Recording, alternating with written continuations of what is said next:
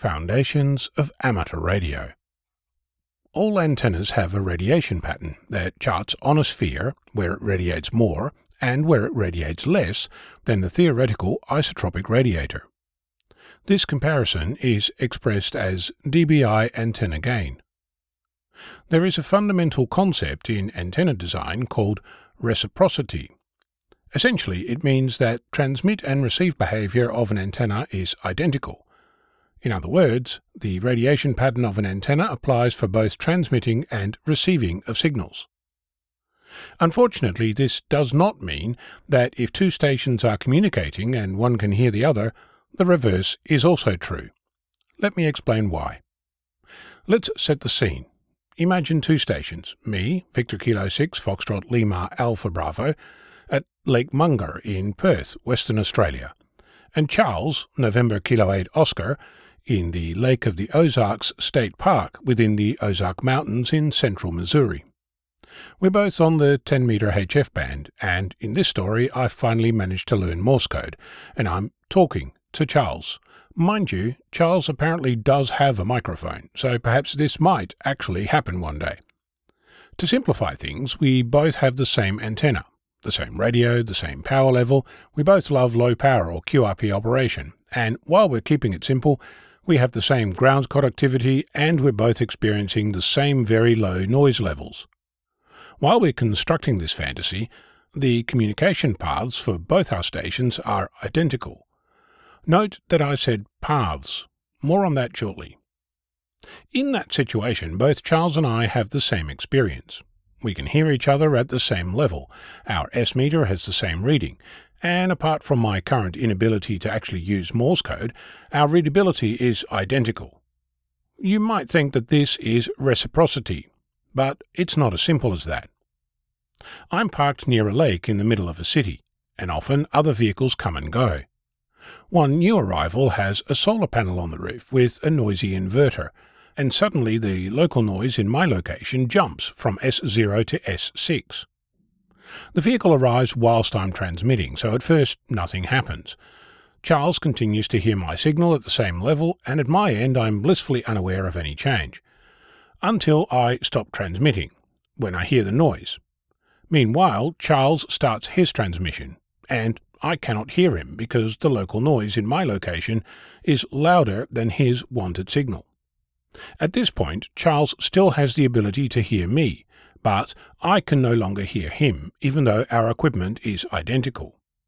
The only change is the local noise floor at my location, which interferes with my ability to receive the signals coming from Charles.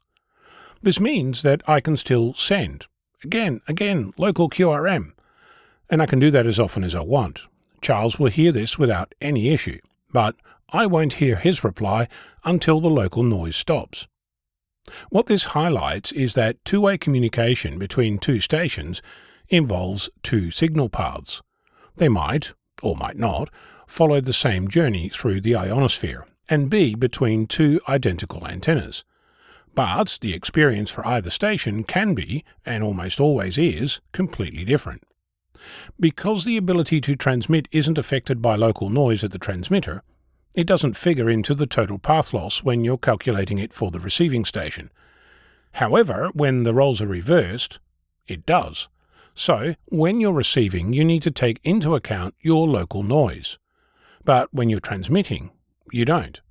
So, when Charles is transmitting to me, I need to take into account my local noise and ignore his. And when I'm transmitting to Charles, he needs to take into account his local noise, but not mine. This is how you can have so-called alligator stations, all mouth, no ears. The station is likely using high power with a high-gain antenna in a noisy environment. This means that everyone can hear them, but because their local noise is so high, they can often only hear other alligators, but not the rest of the world who can perfectly hear them.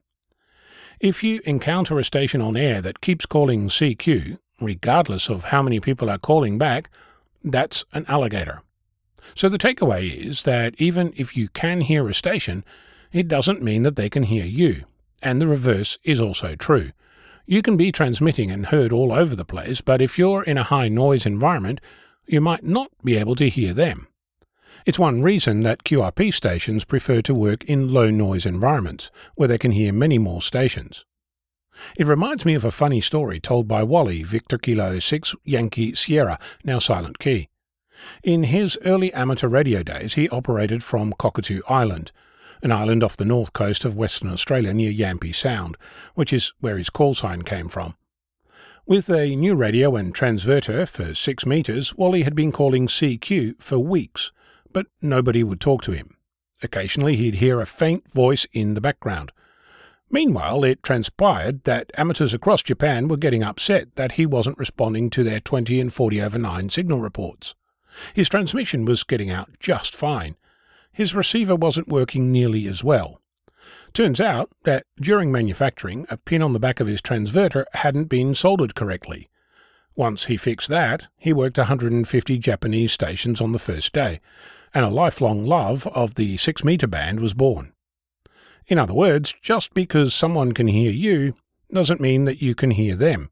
Sometimes it's noise, and sometimes it's a faulty connector. I'm Ono, Victor Kilo 6, Foxtrot Lima Alpha Bravo.